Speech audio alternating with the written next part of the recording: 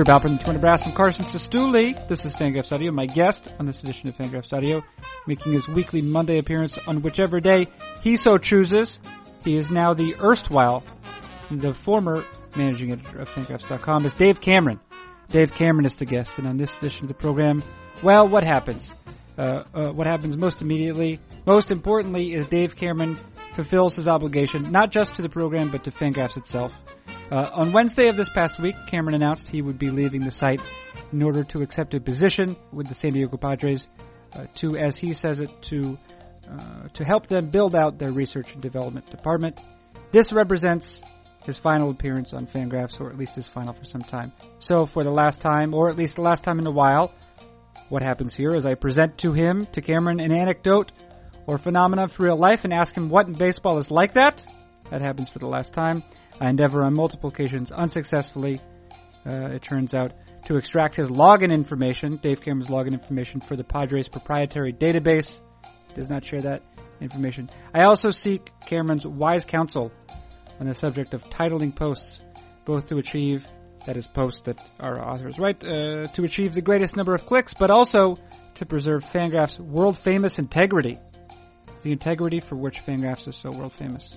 Finally here, Cameron recounts what happened every one of the roughly 400 times we published a new edition of the podcast for one of his appearances. We got made fun of for it, not wrongly so. Once again, that is the response, the general response, every time we published a new episode of Fangraphs Audio featuring Dave Cameron. We got made fun of for it, not wrongly so. Hurtful that, but not uncalled for. Let's just move on to no message, no sponsor's message or anything like that. Move on to our final conversation with Dave Cameron, one which I can't guarantee offers anything of substance, except is awkward at times. Is definitely awkward at times. What is it? It is Fangraphs Audio. Who does it feature? Erstwhile managing editor of Fangraphs, Dave Cameron. And when does it begin? Right now.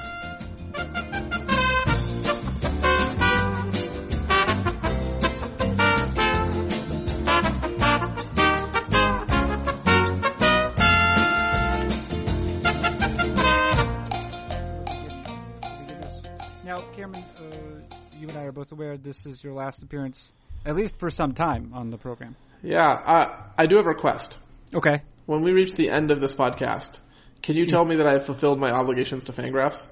Yes, I absolutely will. In fact, tentative title of this program is Dave Cameron fulfills his obligation to the program. Oh, good. Yeah. Well, not just for the program. This is the last thing I'm doing for Fangraphs. This is although I believe you're technically employed. We're recording this Thursday. You're technically employed through tomorrow. Is that right? Yeah, but I have some loose ends to tie up. I have to go delete myself from Slack. Yeah. Well, hey, listen. I told Appleman, because you know that I've been harassing you about headlines, and titling. Yes. Of posts, and I will continue to do it until, roughly 4 p.m. tomorrow. Okay. Well, I'm around to be harassed. To an extent. I might tell you, go pound sand. Yeah, I know. That's one of your favorite things to say. You love, just because you're an aficionado of pounding sand. Or you dislike sand. You dislike sand.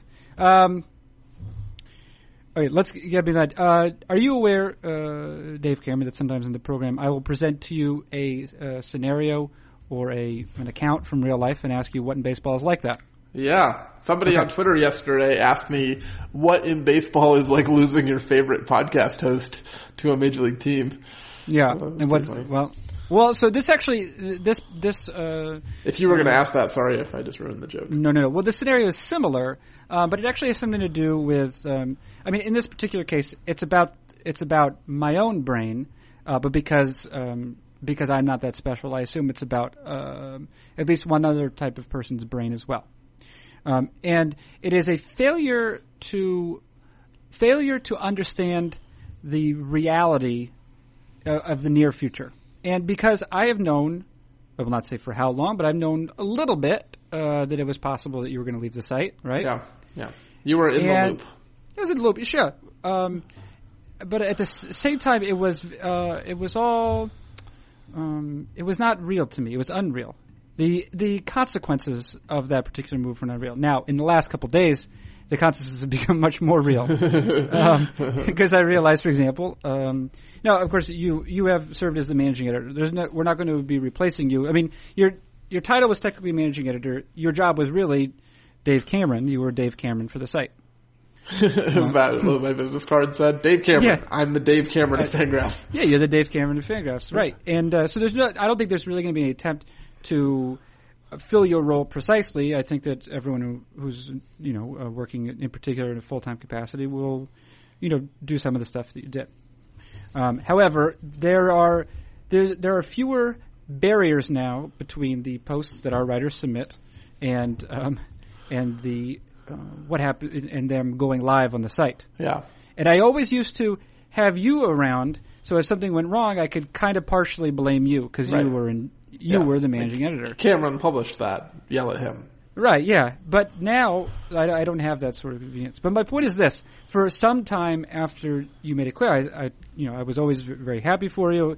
In particular, if the opportunity worked out, that would be great. That would be awesome if it worked out for you, your family, etc. That was going to be great. And that's really how I thought of it. I did not consider the consequences for me is what I didn't consider. And as I say, they've become very real in the past couple of days. But I noticed that this is not how everyone interacts with reality. For example, I know just like any time you have to say goodbye to someone, my wife, for example, knows, because it used to be like, how she used to go to France all the time without me? Yeah, I do know that. Yeah. So she used to go to France all the time without me, and she would be kind of equally upset about it for like a week or two ahead of time. And I would be totally oblivious to the reality which lied just ahead. But then when it occurred, I would be devastated for a short period of time. Do you know what I mean? And she would be like, "What is your problem? Like you didn't have any reaction up till now, and now you're useless as a person. No. Even more useless, I should say."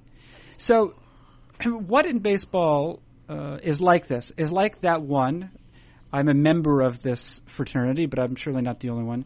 Like one who does not understand the consequences of a particular event until that event is right on top of him or her. Is there a question? Well, what in baseball is like that? What in baseball is like is a sort of thing that this event that sort of suddenly happens, and whoever was in theory responsible for monitoring it just really dropped the ball. Or are you going to not answer because you don't have to anymore? Yeah, that's true. I just decline. I decline to answer. Yeah, you can do that too. I don't know, a line drive to the face.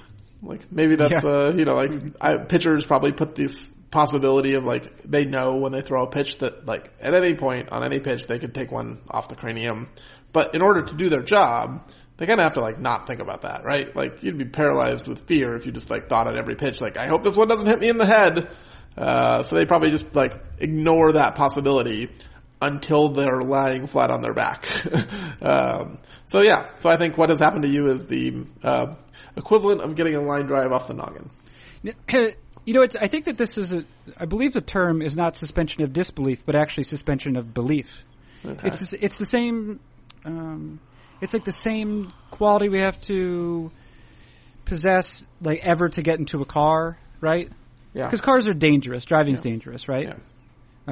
And you know that there's at any given point there's, I don't know what the percentage is, but maybe it's like a 0.25% chance or something that you could get into a minor accident. Right. But you're like, well, I have to drive. Right. Somewhere, so you do it. And you, and I mean, anytime you're on the highway, that's an insane thing. You have these giant, heavy vehicles going at 70 miles per hour. Right. So you have to push away some awareness of the reality of the situation in order to participate in it. And so it sounds like what you're saying is that pitching to some degree requires a certain suspension of belief. Yeah, that's probably true. You have to be like a little bit irrational to want to do this. Yeah, I mean for batters too, right? I mean batters they get to wear a helmet though. Yeah, and I guess that they like the difference with the batter too, right? I mean obviously they do get hit, so regardless of the quality of their reflexes, it still happens. But they're also like their job is to pick up the ball as soon as it comes out of the hand, and they're consciously trying to they train themselves to do that, versus pitchers are not necessarily trained into, that's not their primary goal in life, is to avoid fastballs to the face. Is there a type of what do you think are the variables that are sort of outside of the pitcher's control, and then what are the degrees to which like a pitcher can protect himself against the sort of injury? It's actually a good question for Jeff Sullivan, who has been hit in the head with a line drive as a pitcher before. So, I asked him what not to do. Right, yeah. So Jeff, what didn't you do that you wish you could go back and avoid that? I'm not really sure. I mean, I think, most of it seems like it's out of their control. Like, obviously, the speed off the bat and the angle it comes off the bat is not really in their control. Like, you can throw fewer pitches down the middle, but pitches down the middle get hit over the fence. I don't actually know, like, where the pitch location that, like, most likely leads to one coming right back at you is. Maybe down and away. I'm not sure. So I don't really know that there's much the pitchers can do besides be flexible enough and hope their reactions are good and, pay attention. Well, certain pitchers have been lauded, right, for their ability to get into a fielding position, like as they're delivering, while other but pitchers. A fielding position is very different than a don't get hit in the face position. Like those are not the same thing, right? Do you think that the fielding position like officially occurs after the don't get hit? I think that they might actually be like somewhat related, and a fielding position might actually put your face in more danger. Like if you are one of these guys who like lands kind of square to the plate with both legs, and you're like, ready to bend over and pick up a bunt or whatever, you're also like in the line of fire. If you're like, one of these crazy, relievers who falls off to the first base side of the mound and is like ending up on the first baseline by the time the ball reaches the plate, you're probably fine. So, well, I mean, wasn't Mitch Williams, at least in my lifetime, I think Mitch Williams has been the most flagrant version of that. Whereas, like, he would, I think, if I'm not mistaken, on multiple occasions he actually fell down while he was hitting. Or falling down might have actually been part of the delivery. That might not have been a bug, but a feature. Yeah, right. But it's true. I suppose at a certain point, like, he could get hit, but it would be he was on the ground already. So the chances that he would be hit in a way that was capable of actually like exerting some sort of real damage to him, it would probably minimal. Whereas, like, I mean, there must be certain points if you're facing the plate, there must be certain velocities at which the ball are hit where no one would have any sort of requisite reaction time. Yeah, right. If it comes off the bat at like 110, I don't think you have any time to do anything besides flinch. Yeah. Is that what is the cutoff? I remember reading at one point, like, Sports Illustrated was talking about this was when I was a kid. It might have even been Sports Illustrated for kids, but essentially if Major League ball players were given the same sort of aluminum bats that were used people would die. Like remember the Pete Incaviglia type, those metal bats? Right. I mean, there would be like third basemen would die. Yeah. Pitchers would die. Yeah. I mean, as velocity continues to increase in Major League Baseball, like maybe in 50 years, one of the innovations will be like, now we use foam bats. No? Are you going to advocate? Well, in 50 years, I hope I will not still be discussing that. I hope to be retired in 50 years and like in a nursing home somewhere. You want to be in a nursing home? Like assisted living, maybe. But I'm a big fan of like someone bringing me my food. Yeah, I'm a big fan of that too. You could also get a butler in the meantime. That works. So listen, Dave Kim, you have been hired, in your words, I think, to help build out the research and development department for the San Diego Padres. I'm part of the build out. I'll put it that way. You're part of the build out, right? Yeah. To aid in the build out. Yeah. Right. Are you going to you're going to aid in it? Are you going to abet as well? Do people ever abet without aiding in the first place? Is abetting one of those things? Like, there's a few words, right? Like, ensue, I've heard, is like the old joke. Like, the only thing in the world that ensues is like the following kickoff. Because like that's the only time anyone has ever used that word. Like, the following kickoff ensues regularly. Nothing else ever ensues. So, I don't know, like, besides a crime, can you abet anything else? No, I think you're aiding and you're also abetting too. Yeah, I think you have to aid first before you can abet. you can't just abet on its own. Yeah, right. Yeah. So you're right. You're definitely aiding and maybe you're abetting the build out of the Padres research and development. Now listen, I have no intention of asking you any questions that would require you to reveal sensitive information. Good, because I would decline to answer. Because you would decline, yeah, and I lack the requisite curiosity anyway. Right. But I wanted to ask you just a couple of questions about it, right? What is your username and your password for the Padres proprietary database? It's C Sestouli at Padres.com. Okay. And then the password is, where's my dog? Uh-huh. Yeah. So you don't want to share that as well. Yeah, I'm gonna decline to answer right, your first query. Are you allowed? Are you allowed to reveal though? This is honest. Because some of the proprietary databases are public knowledge. Certainly, everyone knows the name of the Houston Astros database. Yeah. It's ground control. Right. Cardinals are I think it's Redbird or Redbird, something like that. Cleveland had a famous. I think actually. Red Dot. Cleveland had a famous one at some point. Yeah, Diamond View. Diamond View, yeah. I actually saw Diamond View was the first one I ever saw. I saw that one back in 2002. That one's been around for a long time. So are you allowed to reveal that information? That I saw Diamond View in 2002? Yeah, are you allowed to reveal that information? I think I just did. All right, yeah, I think you did. No, I really don't have any questions. I was going to ask you some alarming, some things that would have made you, but upon further examination, the bit would not have worked. Yeah, I mean, I don't know if I'm allowed to say the name of it, but I'm going to choose not to, just out of err on the side of caution. Yeah, I think you can err on the side of caution. I'm going to say that you should do that, and that I miscalculated. But I miscalculate a lot, so this is hardly notable. Yeah. Well, allow me first of all to say, Dave Cameron, beyond the anxiety that I'm feeling about how the site will continue, I'm going to miss your contributions to it. Yeah, I think as I was kind of going through this last week, and I was somewhat emotional when I wrote my going away post, and then thinking about this last podcast, and I did Effectively Wild with Ben yesterday, and I think it was a really fun podcast to record, but also Ben and I don't have this shared history that you and I have. Mm-hmm. And so realizing this was going to be a different kind of podcast than that one was, where in that one we kind of talked about the job and my decision making process and all that. And this one feels more like a little bit of a series finale of some TV show that no one liked. Somehow we got 7 seasons of Alf or something. I don't know. Did people like Alf? Maybe and somehow even more disappointing than everything that came before it as well. That's right. Yeah.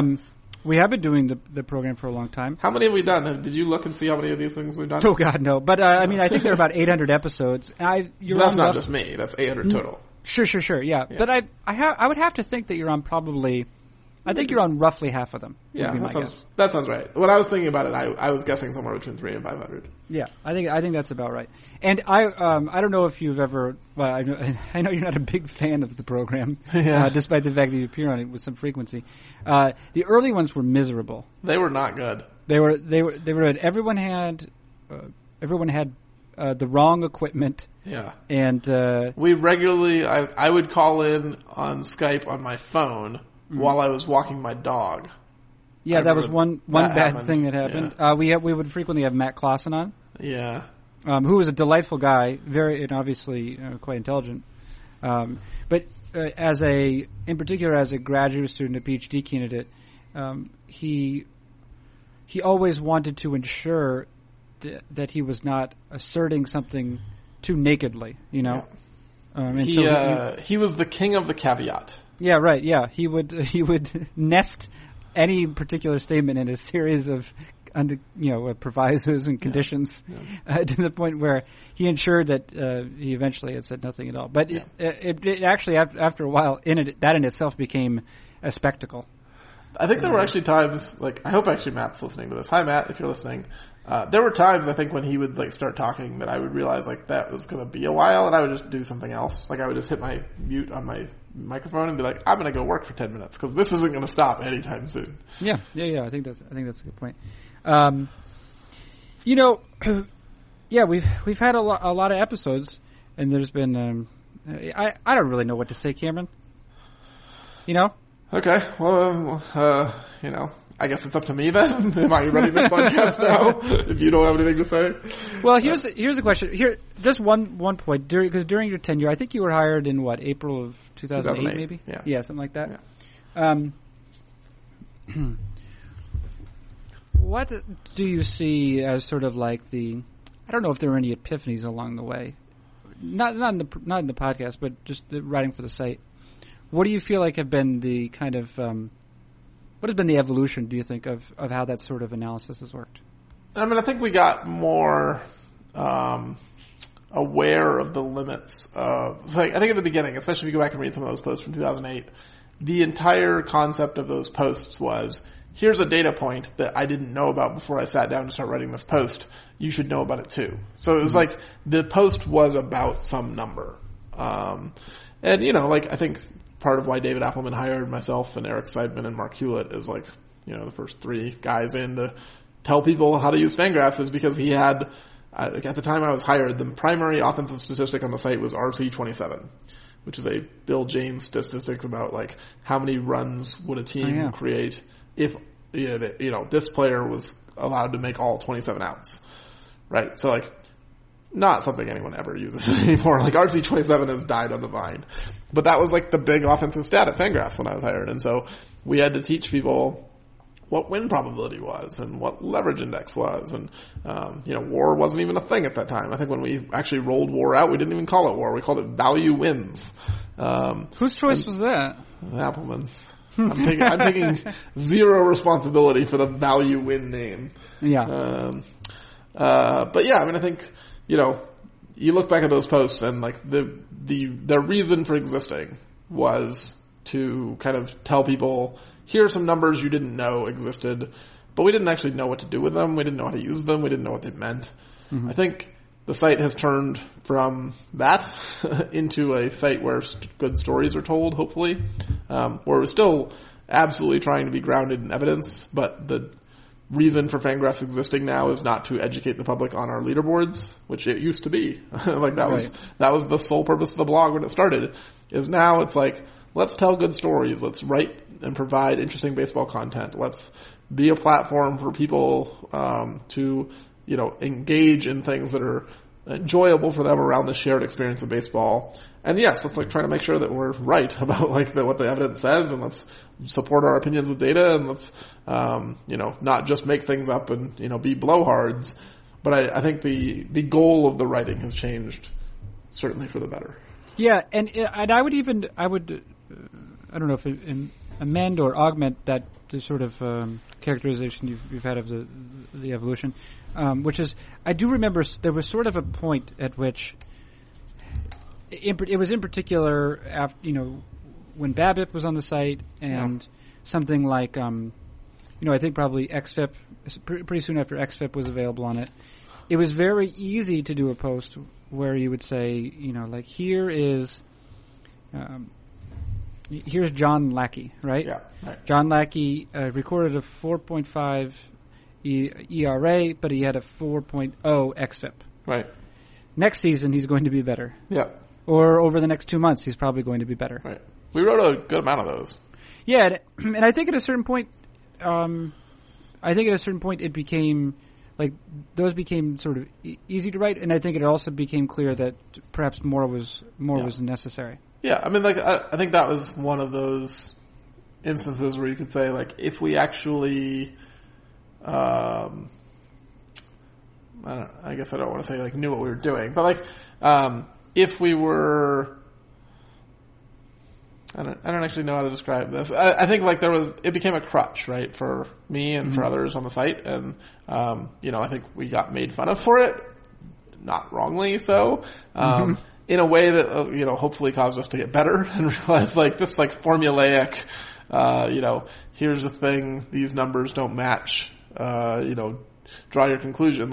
There's only so many times you can kind of beat that horse. And, I think, for better or worse, I do think, FIP changed the way baseball, or DIPS, I guess, but, it's FIP on our site, but the same idea, BABIP and that not being under control, that changed baseball, dramatically. The idea that pitchers couldn't control a significant aspect of their results was a huge shift. But there's only so long you can kind of beat that horse before you need to go find a new thing. And so I think hopefully now Fangraphs is more focused on finding new things than on beating dead horses.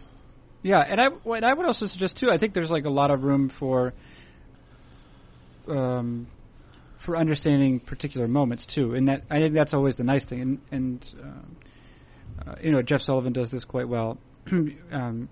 He'll start a post, like let's watch Aroldis Chapman versus Bryce Harper. Right. Yeah. And he has a whole series just called Let's Watch. Yeah, let's watch something. Right. But what makes it easier? Not easier to tell those stories, but what makes those stories typically richer now is the existence of a lot of the sort of the Statcast type data, right? Yeah. So the velocity and location of pitches and the exit velocities, where you can see which, even though those are new technologies, they essentially come out of concerns that real baseball men, all capital letters, have had for a long time, which is like what are the physical tools on display right now? Yeah. And I think that's something that has been interesting too. Is maybe a lot of the what is considered new technology has really been just an effort to formalize and make uniform scouting information. Yeah. Which, by the way, I don't know if you. And again, it really is not my ambition to have you comment on anything that would compromise your relationship to your new employers. But the piece that Kylie McDaniel wrote this week, I thought was really great. And it's actually now you obviously before this week have had contacts and phone offices, et cetera. But I was wondering if you read that post in particularly, Kylie's post, if you read it with any considerable interest in the fact that you were headed into a major league organization. So I was interested in reading it because I am interested in most of the stuff that Kylie writes, and I liked to hear his perspective. I would say not that much of it was something I had not heard before. Like the particular stories I hadn't necessarily heard before, but I would say I was kind of aware of what was kind of happening in terms of how these interactions were happening these days.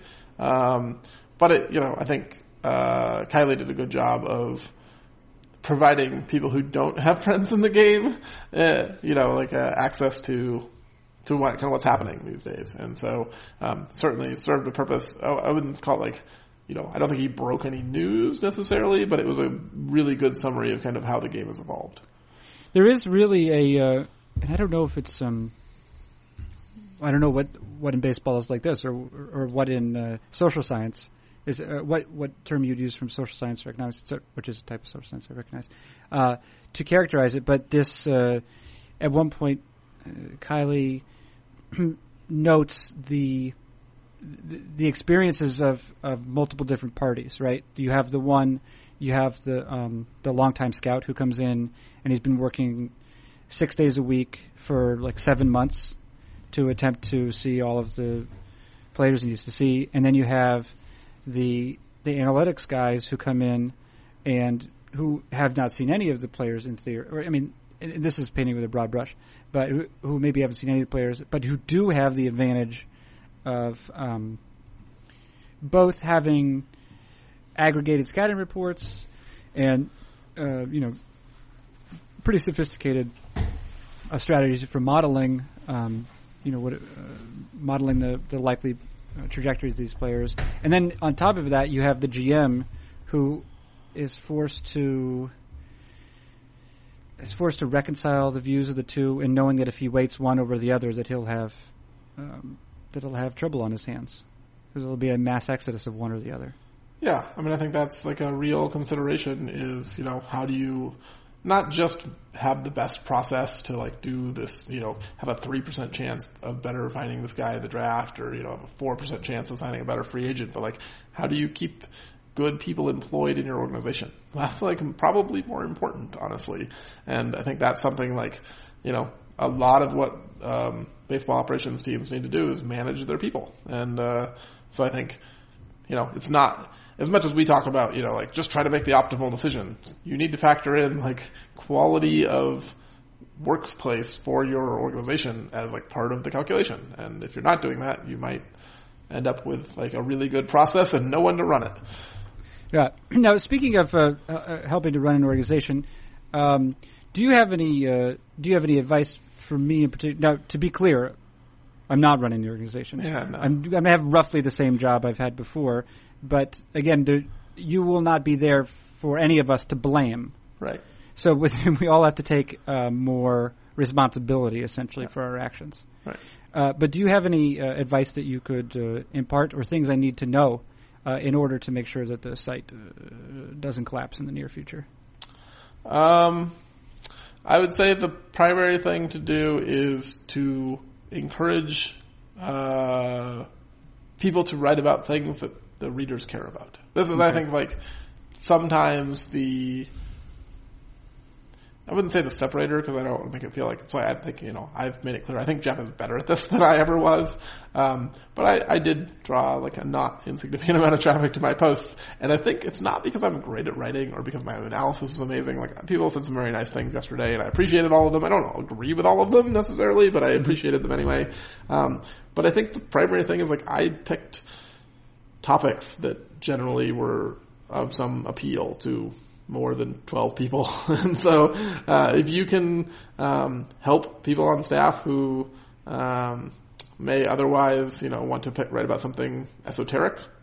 Esoteric can be good. Jeff Sullivan crushes esoteric. Like he is the master of amazing and interesting esoteric posts. But, if you can steer people towards like write about things that interest folks, then the site will be just fine. Because I think as I was writing my going away post and as I'm going through the applicants for, the job to replace me, Fangraphs is in like really, really good hands. Like even next week when I'm not around and I'm not part of the staff, Fangraphs will still have the best staff it's ever had. I will say that, yes, I've also had the opportunity to look around and it is very encouraging. A lot of, we have one new face in Meg Rowley, and we have one new old face in Kylie McDaniel. He's he does look surprisingly old for someone his age. Kylie? Yeah. Ancient, yeah. Yeah. Very, ancient. And, but yeah, and of course, people have been writing, for some time before that. A lot of exciting voices and, people know what they're doing.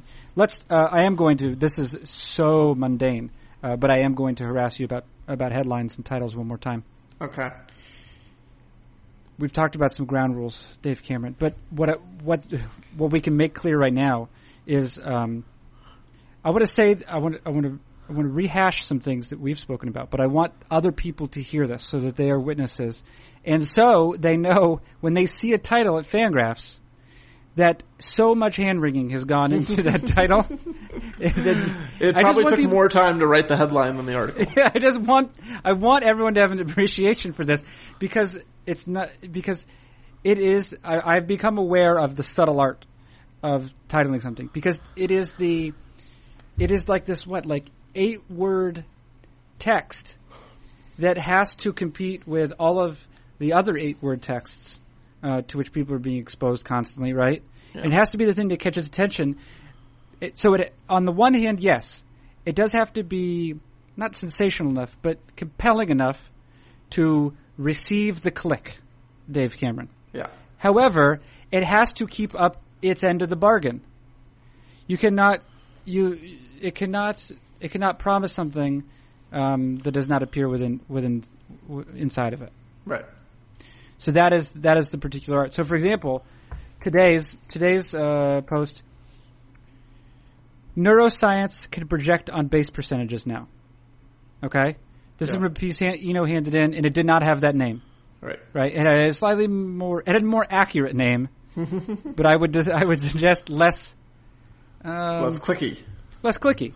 And so I changed it to neuroscience can project batting lines now, and then Eno Saris, to his credit, changed it to on base percentages because that actually was a little bit more accurate. Yeah. So will you please evaluate this title that, in a sense, that Eno and I that we worked on together? So it's not bad. It's above average for you. I was trying to be more diplomatic than that. No. Don't worry about that. Let's put the diplomacy aside. I never have to talk to you again after this. Let's just call it like it is. Yeah, I think it's not bad. It does make a statement, which is one of the things I've tried to get across to you is like have the headline say something. Don't just have them be a collection of words and commas. Right. I do think like leading with the word like neuroscience, you lost some amount of readers right then. Like what if it was? So what if we had just said science? Yeah, I would. Better? Science would have been better actually. Or, I think like, there's just, that's a big word for some people. And so, I think, not that we're trying to dumb things down, but I think, No, and I think it's okay to make this caveat. I think that there's the reality. The reality of the thing is that there is a lot of competition for readership. And so, any site has to produce a headline for its posts that says this is going to be worth your time. Yeah. And then the post again has reality is like it's a package, right? Like it is like I think of the headline as like wrapping paper or something along those lines of like there are a lot of people who probably would be interested in certain articles that would feel like they were losing something if you told them like here's this really interesting article, I'm not going to let you read it. Putting up a barrier with like a really bad headline that makes them not want to read it is like putting out something and telling a certain segment of the people, I'm not going to let you do this. Like certainly they have a choice, right? Like, but like, I think we understand that we can invite people into our content in a way that they will engage with it. They'll enjoy the fact that they engaged with it. And I would say like the goal of the headline should be to appeal to people who will enjoy the piece. You don't want to like trick them into reading it. That's not the goal. But if you think that there are people out there who would like to read about neuroscience, but they might not click on the word neuroscience, let's just not put neuroscience in the headline. I should have said just science can project on base percentage. Maybe. Yeah. Or, like there's probably even other ways you could have written that. But like, you're right. I think starting with an intimidating first word, you might have lost a portion of your audience who would have otherwise enjoyed the article. Now listen, we lost a portion of the audience. Is it possible, and I'm not saying that this would compensate for that, but by putting neuroscience, the people who do have an interest in that particular field maybe would feel even more fulfilled by the post. I don't know that the title significantly changes the feeling someone has when they finish the article. Okay. All right. Unless it I can see it negatively impacting it. Like if you were like neuroscience is stupid, maybe like a lot of people who like neuroscience would click on it just to hate the article. But short of like a trolling clickbaity article, I think like once you get to the end, you don't necessarily care about the headline anymore. Okay, how about another one I had to deal with yesterday, which was a deal involving Garrett Cole. There were rumors. Now I'm not going to ask you to comment on what you know. Garrett Cole, I've never heard of him. All right, do or don't know about Garrett Cole. However, there were rumors that he might sign with the Houston Astros, and then there were rumors that he wasn't going to sign, and then there appeared to be indications that he was definitely going to sign, and then be traded.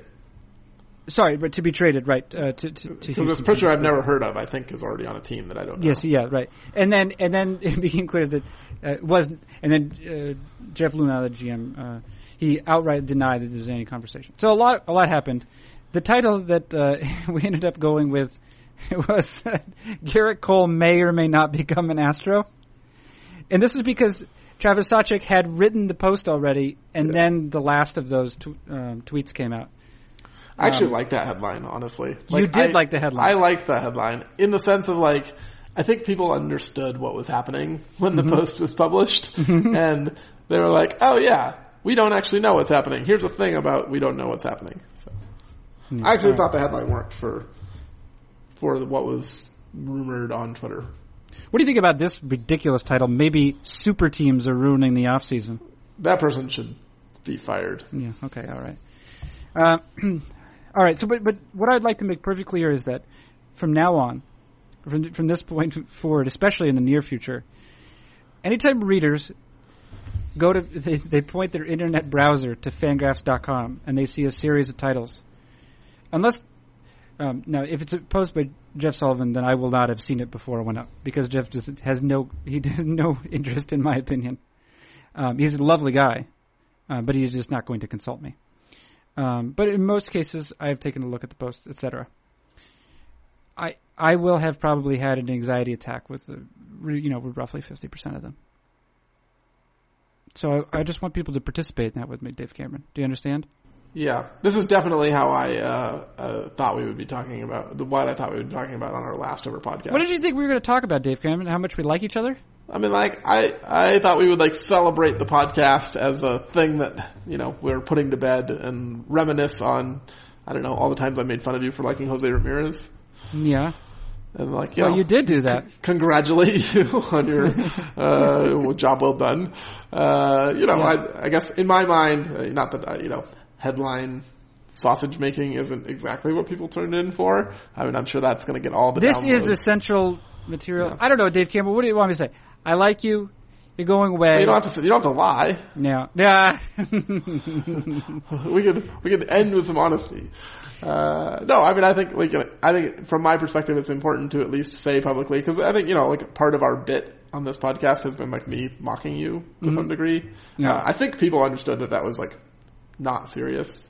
I think you understood that. I'm not actually sure. Yeah, I don't know. I wasn't too bothered by it. That's good. Because it wasn't serious. Yeah, well, no, even if it was true, I wouldn't have minded. But, yeah, that's fine, Dave Cameron. What I've valued about your appearance on the podcast is that all I ever have to prepare are questions. All I have to do is be like... Are you saying that I talked most of our podcast? Yeah, I think, well, you said more. We might have talked for the same amount of time. You said more.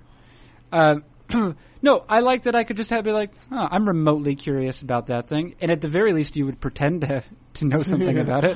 I guess, like, one of the things that always interested me about our podcast, like, when you listen to, like, Effectively Wild or some, some of these other baseball podcasts, especially with two people who are, like, regulars, is their discussions.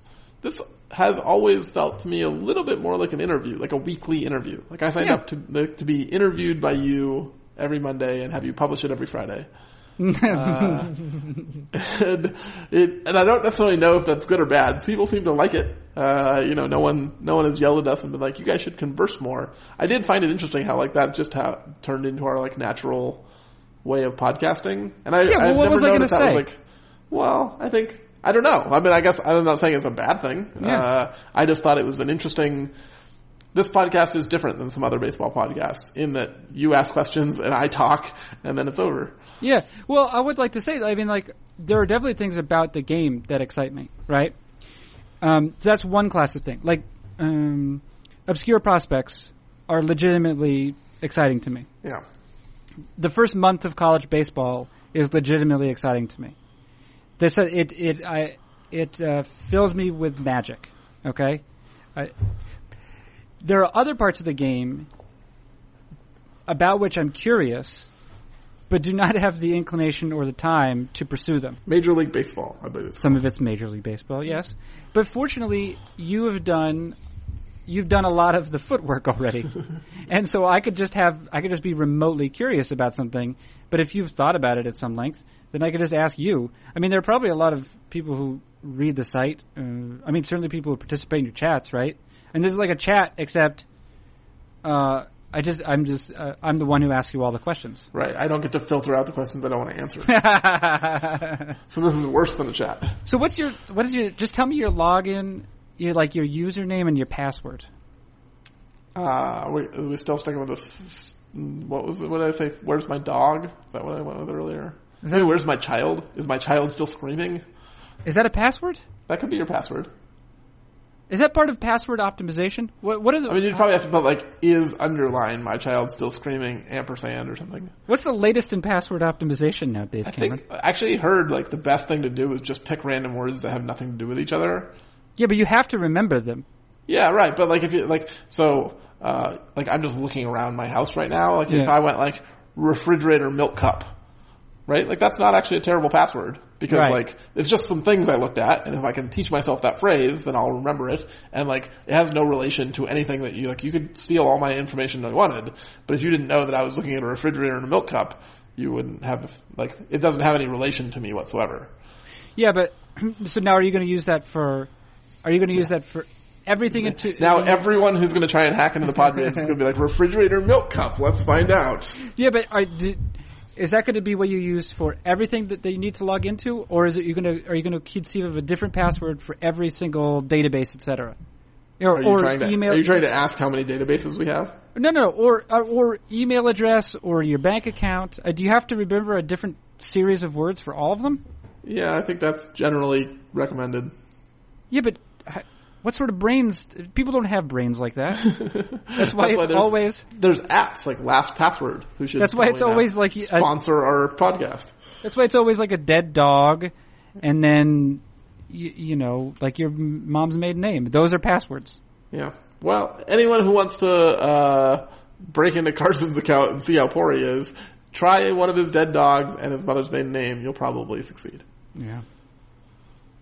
I don't think it would. Hey, listen, Dave Cameron. I have something to tell you. Okay. I think that you have fulfilled your obligation, not just to Fangraphs Audio, but to Fangraphs as a whole. That actually makes me a little sad. Yeah. It's been and to return to the original message, I didn't actually know that it would be sad for me until I just said it right now. Yeah. When do you think we recorded our first podcast? How many years have we been doing this? Did you do any research at all? No. 2000, but I'd guess 2010 though, because I joined in August 2009, and I'm sure that I think I wanted to. You wanted a podcast. Set it up somewhat. Well, we should probably tell this story. I don't know if I've told this story on the podcast before. I probably have. It's one of my favorite stories. But how many articles in did you get before I emailed you and told you had to write about baseball? Come on. I don't know. It was like 4, right? Like I let you write like 3 or 4 things that were like not. So I think it was Vince Gennaro had emailed me and like why are you letting this guy ruin Fangraphs? Like it was like some like what have you done? This is the worst decision you've ever made. Yeah. And then like has really come around and likes you a lot now. But like your first few posts like had like literally nothing to do with baseball. No, they were like Western Chinese poetry or something. Western Chinese. Is that your password for the podcast? Western Chinese poetry. Yes. You gotta figure it out. I think if people go back through the archives, which you can do, go read Sestuli's first few posts. There's not baseball in them, and I think it took a few weeks or a month before I just kind of intervened and was like, "Hey, man." Not the most explicit. I think there was always something about baseball. Let's pull up your first post. Well, yes, I remember that one. I prefer not to relive this. No, I'm gonna go find this. Let's see here. Let's go to Carson's archives. No, while you're looking that up, I want to ask you something because I edited your goodbye post, and I noticed that when you link to your first post, Dave Cameron, you're not actually linked to the post. You link to the archive page on which that post appears. Was that intentional? It was. I didn't actually want people to read my first post. Okay, yeah. It was a little embarrassing. It wasn't great. Like the first few posts. For the first few hundred posts, I don't know. They're bad. They're not good. Yeah. I really liked it. Was it a Corey Patterson one, or there was a Corey Patterson one there? The Corey Patterson one was second. Yeah. It was the second post I ever wrote. I forget. You had some. It was a graph, and maybe it was his strikeout rates. Is that possible? Yeah, I think he didn't strike out much like the first week, and I was like, he's breaking out. It wasn't awesome. You know what's interesting? If you look at the trajectory of like the sort of criticism or the sort of posts that appeared at Fangraphs, Corey Patterson would have been evaluated differently given the era, because obviously his inability to walk was one thing that people noticed when he came up to the game, right? Like it looks like he only recorded like a 3% walk rate. Yeah. In what was his first full season, but a couple seasons after that. 2004, now that's actually before Fangraphs existed, but his fielding numbers are crazy. I mean, he was essentially Kevin Kiermaier or whatever. He's like plus 20 runs in center field. He was worth 5 wins. Yeah. But his career was almost done by the time the site came around in earnest. Yeah. And Can I read some of your first posts on Fangraphs? It was going to make me very uncomfortable. The long hello. Some notes on luck. August 11th, 2009. Yeah. Warning, what follows is very nearly about baseball. And then it's not at all. I think maybe towards the end you say Barry Zito's name. No. Russell Branyan and Sidney Ponson make appearances. There's a guy holding a scythe wearing a Nazi costume or a KKK costume. No, that is from the whole point is that baseball is instructive about luck, right? Sure. The final sentence is that here's to hoping that when things regress to the mean, I'm able to hold down a spot in the rotation. Yeah. I mean, that's not a 7 years later, you're still here. Yeah, that's not a bad line. That's not the worst. That's not the most frightening one. Yeah, that was terrifying. Well, because I received a lot of negative comments, and I actually reached out to David Appelman, and I say, should I stop? Should I stop? He's like, no. Because you know how Appelman is. He's not very worried. He is not a high anxiety guy. Yeah, he's like, that's fine. Keep going. Teddy Ballgame's comment, looks like someone is really in love with the sound of his own prose. Yeah. Just thought we'd read that out loud. I don't know if that was the case. I think I was excited by the possibilities of writing. In the meantime, I've become, not only am I not in love with my prose, I've grown out of love with my own self. Well, for not being in love with the sound of your own voice, we sure have talked a while. Yeah, that's fine. Yeah, I don't know. This has been poorly handled, but it was always inevitable, and that's fine too. Yeah. Well, Dave Cameron, I will continue to harass you over the next roughly 24 hours. Of course, you have first and last right of refusal. Yeah. But it's been a pleasure to have you on. Well, you are irreplaceable in that regard, but I think it's great what you're doing, and I think it's great because it's working out for your family, and you get to, from what I could tell, you get to. You're going to have access to some tools that you probably haven't, and it'll be exciting to try and ask questions and answer them. It's true. I think I'm excited about the adventure. I'm definitely sad to be leaving Fangraphs. I'm sad that we won't get to chat regularly again. But when the San Diego Padres start acquiring guys off the fringe side, maybe you can take some joy in that. Yeah. Dave Cameron, you have fulfilled your obligation to Fangraphs. Thank you so much. Thank you. That has been Dave Cameron, the current for 24 more hours, but then after that will be the erstwhile managing editor of Fangraphs.com. I'm Carson Sestouli, and this has been Fangraphs Audio. California.